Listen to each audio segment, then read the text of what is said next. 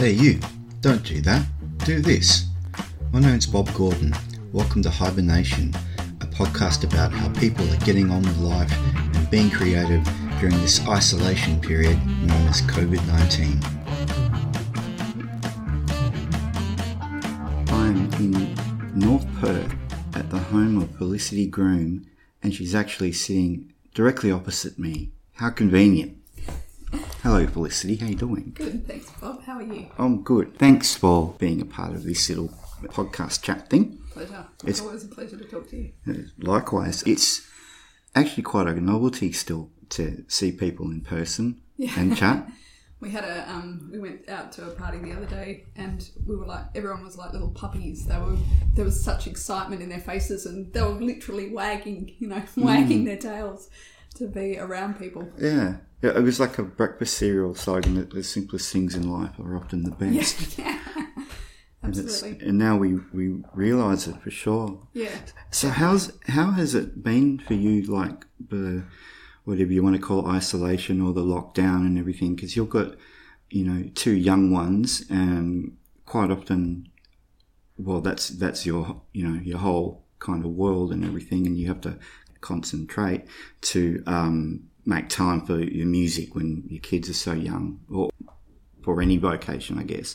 So what's it been like, given that you had that strong family unit in mind, but added on is this, isolation is now? Well, we had a blissful, beautiful time being together in the house, and really all we did was move from, the front office where we're, Andrew, my partner, and I were located, so we're both working away there. We move into, doing a bit of homeschooling in between that. Then moving outside, we were using the alleyway a lot more because very many people use the alleyways here and really cool around this area. So, and then back into the garden, and then kind of dinner table, TV and bed, and we repeat that over and over again. That was kind of the ideal version. But then in between that is also like the chaos of like the house, all of us here being together, not actually being as creative, having as much creative output as usual because the kids are here constantly, and it was less like homeschooling, more just like home messing and just kind of scrambling to get through that and see how, not putting too much expectation and pressure on those kind of things, because at the end of the day we aren't teachers, we were just parents that had to make do with what, and the teachers actually did a fantastic job of like putting together lots of resources and all that kind of stuff for parents to take home. So yeah, well done teachers out there. They deserve big high fives. Yeah. And so at the start of it though, how do you go explaining what's about to happen when it's something completely new to you and everyone, to little ones? Kept it kind of just talk to them all the time about it. Just kept it pretty simple, but always telling them what was going on. They got it totally. My eldest was totally happy to stay home and play Lego every day, so that was fine. The younger one, it was a little bit more harder to get when she couldn't go and visit friends, but you'd say, she'd be like, why? Because Corona. Yeah. So she eventually, says it all, really, doesn't it? Yeah. She eventually, understood. So we just talked to them about it without, kind of creating any kind of fear or anxiety. It was just, they seemed to navigate it really well. Yeah, just like having a different normal for a little while. Yeah. I mean, like I said, the eldest would have been happy to stay home and play Lego every single day, so that's her nature. Yeah, well, who wouldn't? Yeah. Yeah, so that she's in kind of, that was perfect for her. Yeah. How'd you find the homeschooling kind of stuff? Homeschooling was hard. It's so hard. Like I said, high fives to teachers out there, because it wasn't homeschooling. It was, and it would appear that kids listen a whole lot better to their teachers than they do their parents about schooling anyway, because I'd be like, it would end up in, yelling. Yeah. It's like, no, just, you've got to sit down outside. So that was hilarious. But then, as the expectation and pressure, as the time went on, and the expectation and pressure on myself alleviated, I realised that, my job was just to look after the kids and make sure that they were happy, and rather than, try and make sure that they could, do their times table by the time they left the house. That was not the priority. Yeah. Well, how was music fitted in this kind of strange time? Have you noticed has a different resonance? It's an imperative that I do it. I'm a happier person when I make music, so I manage to fit it in here and there, but definitely it's a harder thing to do when two kids are constantly coming at you about, also, asking you, constantly asking you questions about things.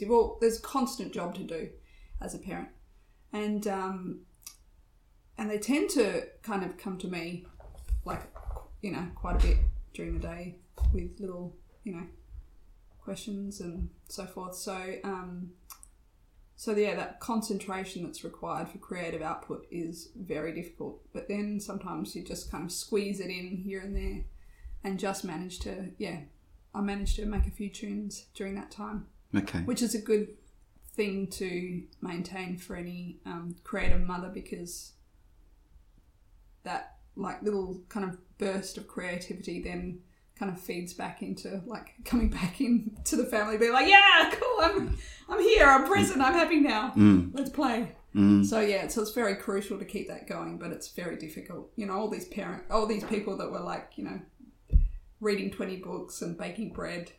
I was like, whoa, can't do that, but I managed to, steal a pocket of, editing a song or whatever for 20 minutes here or there. And that was just what I needed to. That was your banana bread. Yeah. That was my banana bread. Do you find yourself, and I guess it'd follow on from just bringing up little kids anyway, that, I don't know, maybe when you do have a moment aside for your creativity or productivity, you might not necessarily be feeling creative or productive. Do you write more or create more in your head? Well, what I got really good at through, like, making this most recent album, because that was made over the period of, actually, I had my first child. My last album came out just after my first child was born. And then I wrote this album between her being little and then having my second child, and, her being little, and now we're, 4 years, 7 years on.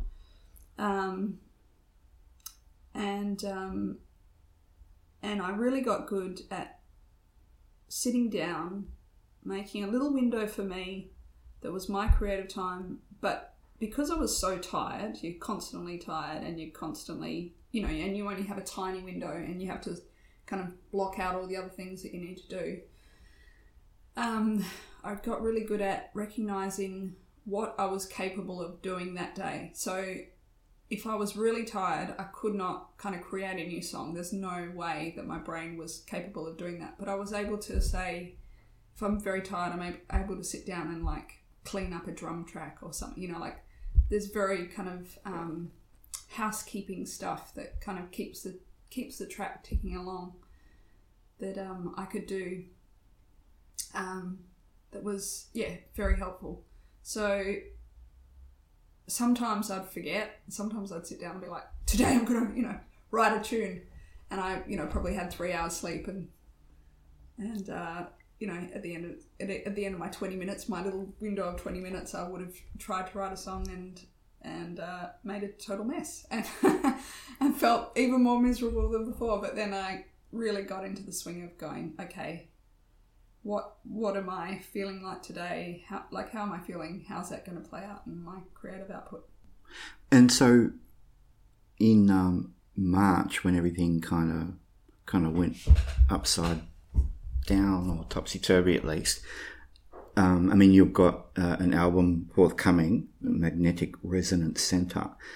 Now, what did that do to you about thinking, because at the start of everything was kind of like, it was almost like everything is stopped for 6 months. Yeah.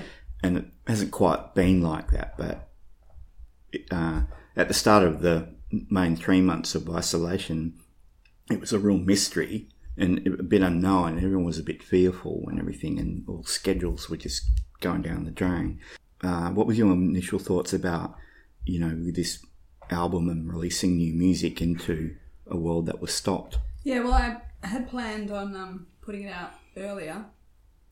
I had no fixed date because this is me. I'm self-managing now, self-releasing. So I had no kind of fixed date, but I was, thinking earlier this year.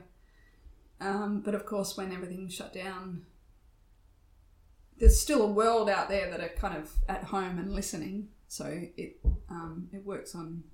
It can work either way, whether you're out there playing live gigs or just feeding music out to people that are, at home wanting some entertainment. But I, have slowed down the releases of the songs, and I've really enjoyed that. Like it did change the way that I've released this album, in that I've just been drip feeding out songs from it slowly, and it's kind of it's been a more enjoyable process. There's time between, so it's this kind of natural kind of ebb and flow rather than just a whole bunch of songs out at the same time, and then maybe, because albums don't have a very long life these days, so yeah, in a way it's kind of given it a nice little length of time. Now that it's getting closer to, venues in WA kind of looking like they'll, increase capacity within the next few months or whatever,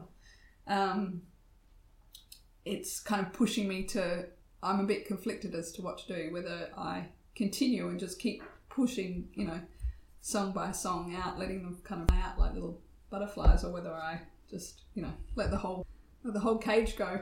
It's hard to know. The whole cage, yeah. It's because it's been a still time, really. There's a lot of stillness. Yeah. And you put 2 songs out this year in the lead up, and they're both quite ethereal in different ways. I think it's been like a really good time to do what you've done and put them out, let them sit. So the 2 songs that have come out are Burj Khalifa. Yeah.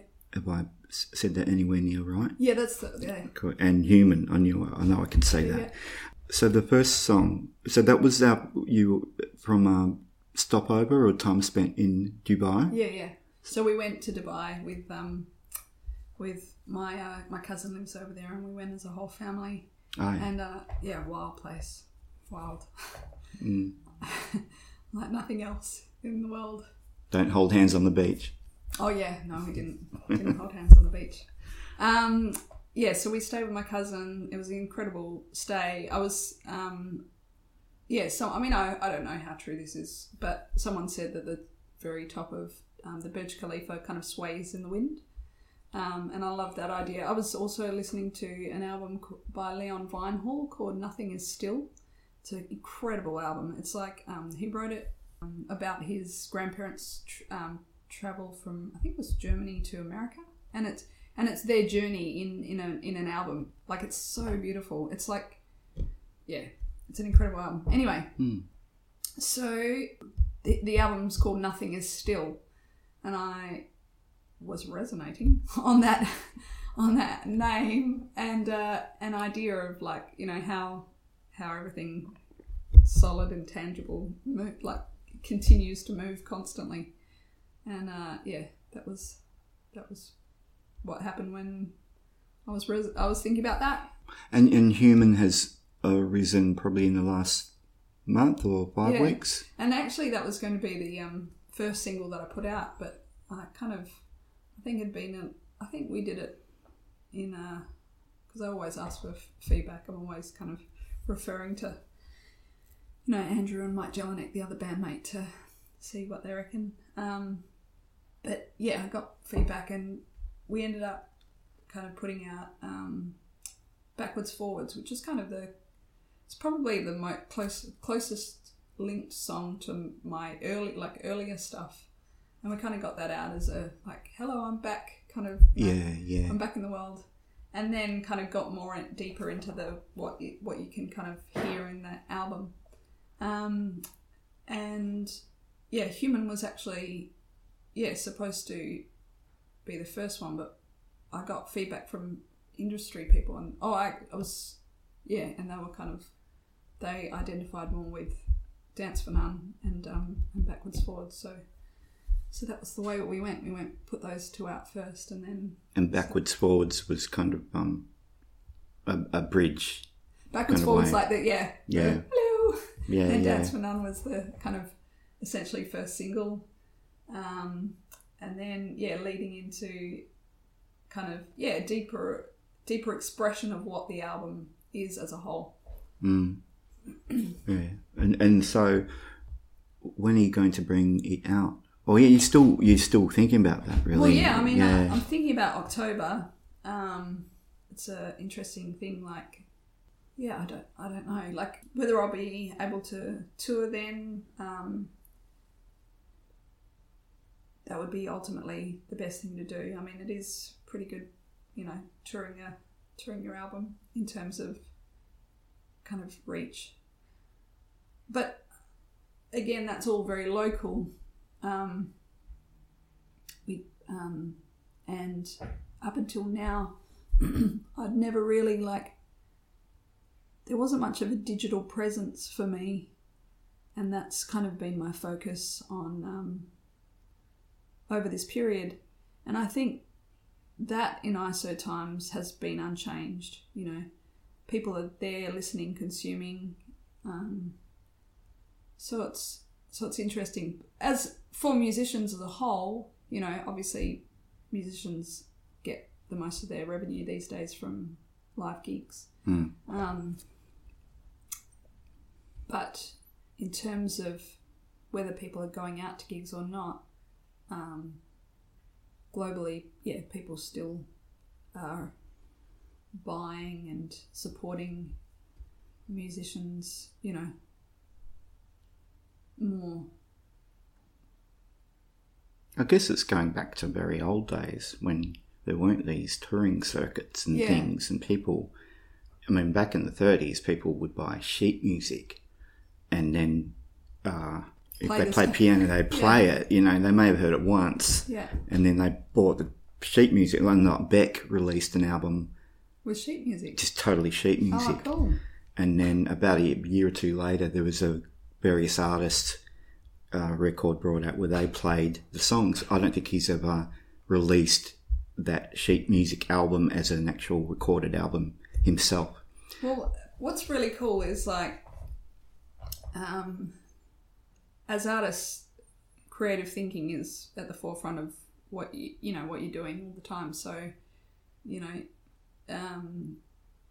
we're probably, even though we were hit as badly as other industries, such as so many industries,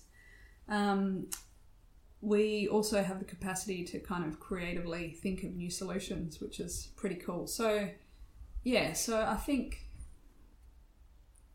certainly this is the first time I've ever done like an online concert before, and that was a new endeavour. And whether it changes, I mean, I'd totally prefer to do those kind of gigs, as well as going on tour. So I think that will become part of a more regular part of what I do, at least. But it just monetizing that so that artists can make money. Recent years, the marriage of your music to visuals has become a lot firmer or more cemented, I suppose you could say, with the clips, and also the live shows and Galactagog happened and stuff, and working closely with local filmmakers. And how did that evolution occur for you? Because there's a lot of people do a song and do a clip, but it's just because that's what happens. But there seems to be like a real commitment to the visual art for you.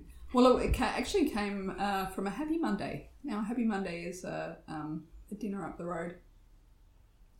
And Paul Sloan suggested that I do, like, I was talking to him about my next record, and he suggested that there should be some other element that, you know, to create more of just a vibe.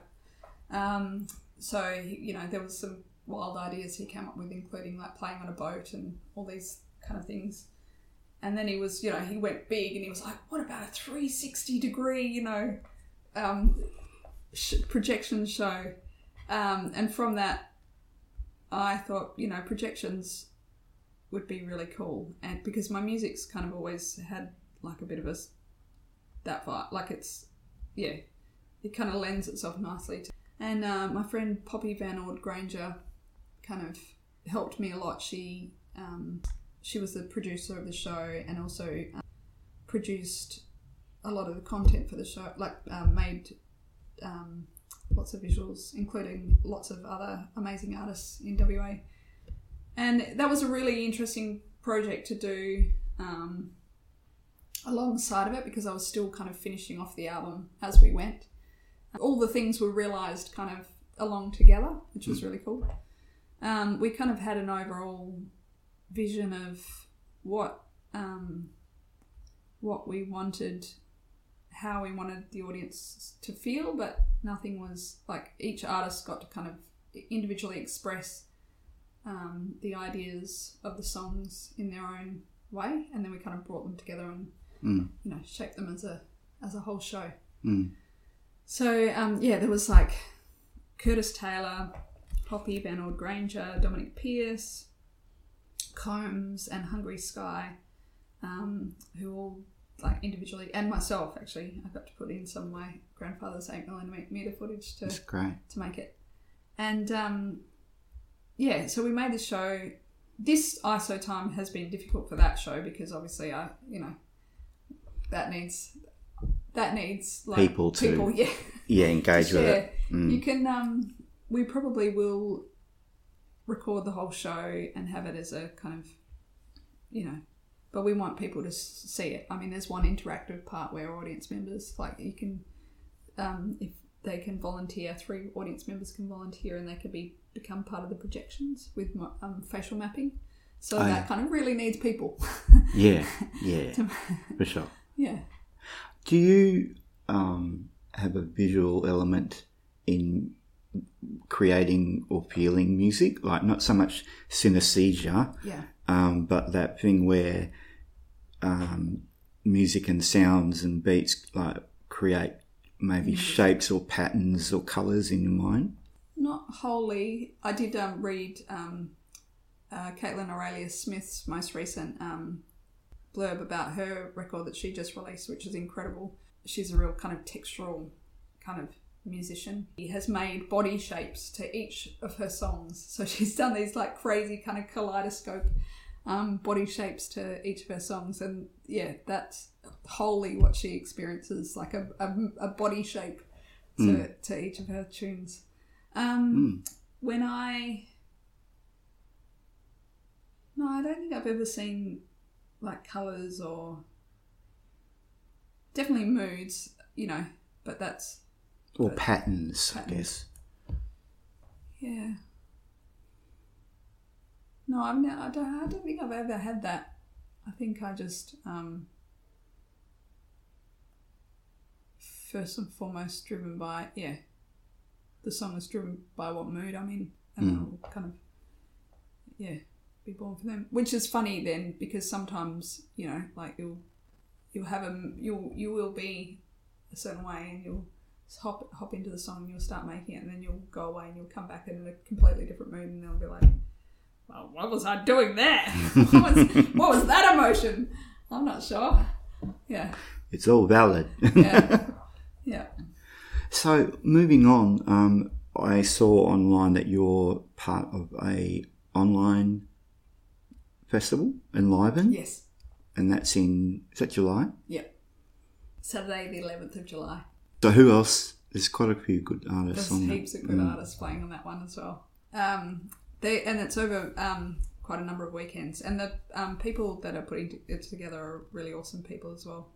So I reckon that's going to be a really awesome festival, and it's that's my second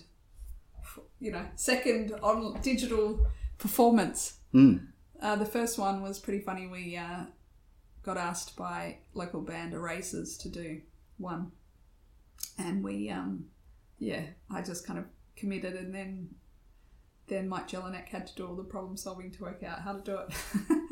And he figured it out, which was great because we had like 30 seconds to go before we were supposed to be on. Yeah. When he's Googling stuff and typing away, here I am thinking it's just as easy as but our set is quite complex in terms of I wrote all the songs, and then we had to deconstruct them and work out, because there's multiple things going on. We had to work out how we were going to play them live, and because there's so many elements to the songs, it's not as simple as just plugging in. Yeah, plugging in. How'd you feel while you were performing it? Weird, so weird, because I'd be in my lounge room looking around, all the familiar sights, and then you'd look at the computer and see the feeds, and people are watching, and then you'd look around again, and it was surreal. This kind of concept of inviting the audience in.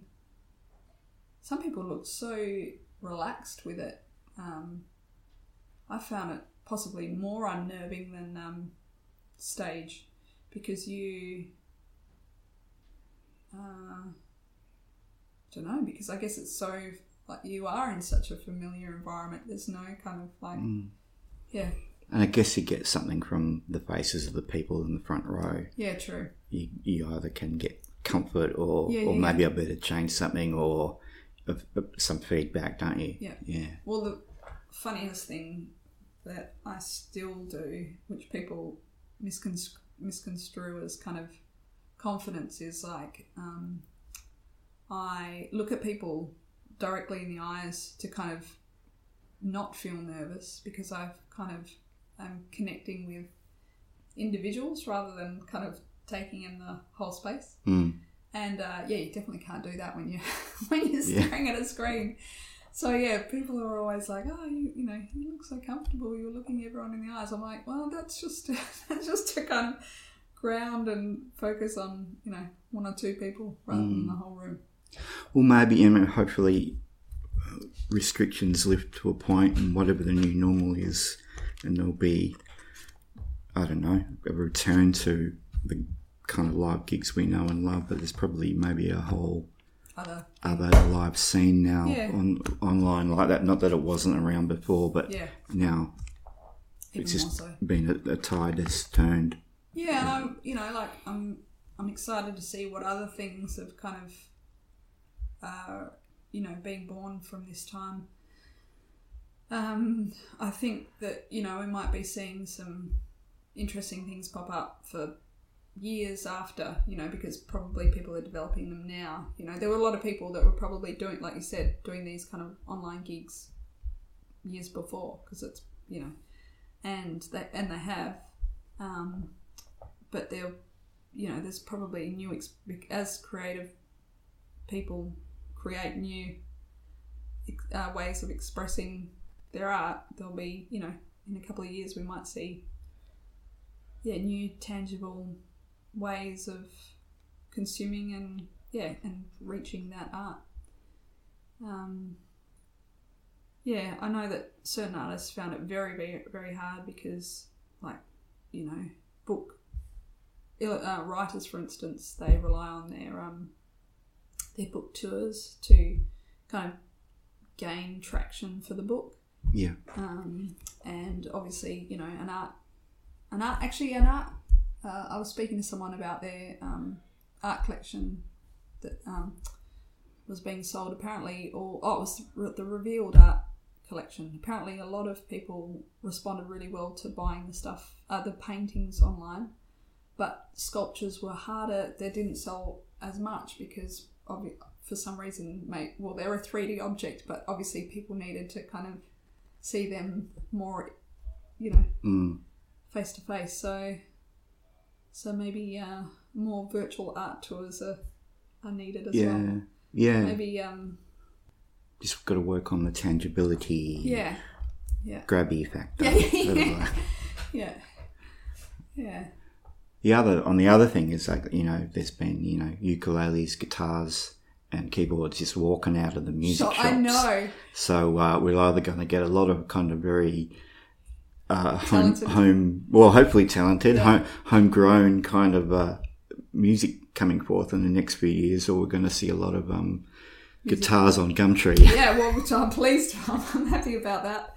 I'm not so happy about if we see too many dogs on Gumtree though, because apparently that's happened as well. A lot of people have gone out and bought pets because they've been at home and now going back to work are a bit So that's a negative. Yeah, but guitars on Gumtree I can handle. That'd be great. Yeah, well, better than jet skis. All right. Well, thank you for bringing me into your home, and cheers to Felicity Groom for hibernating with me on Hibernation. It's an absolute pleasure, Bob Gordon. Thank you.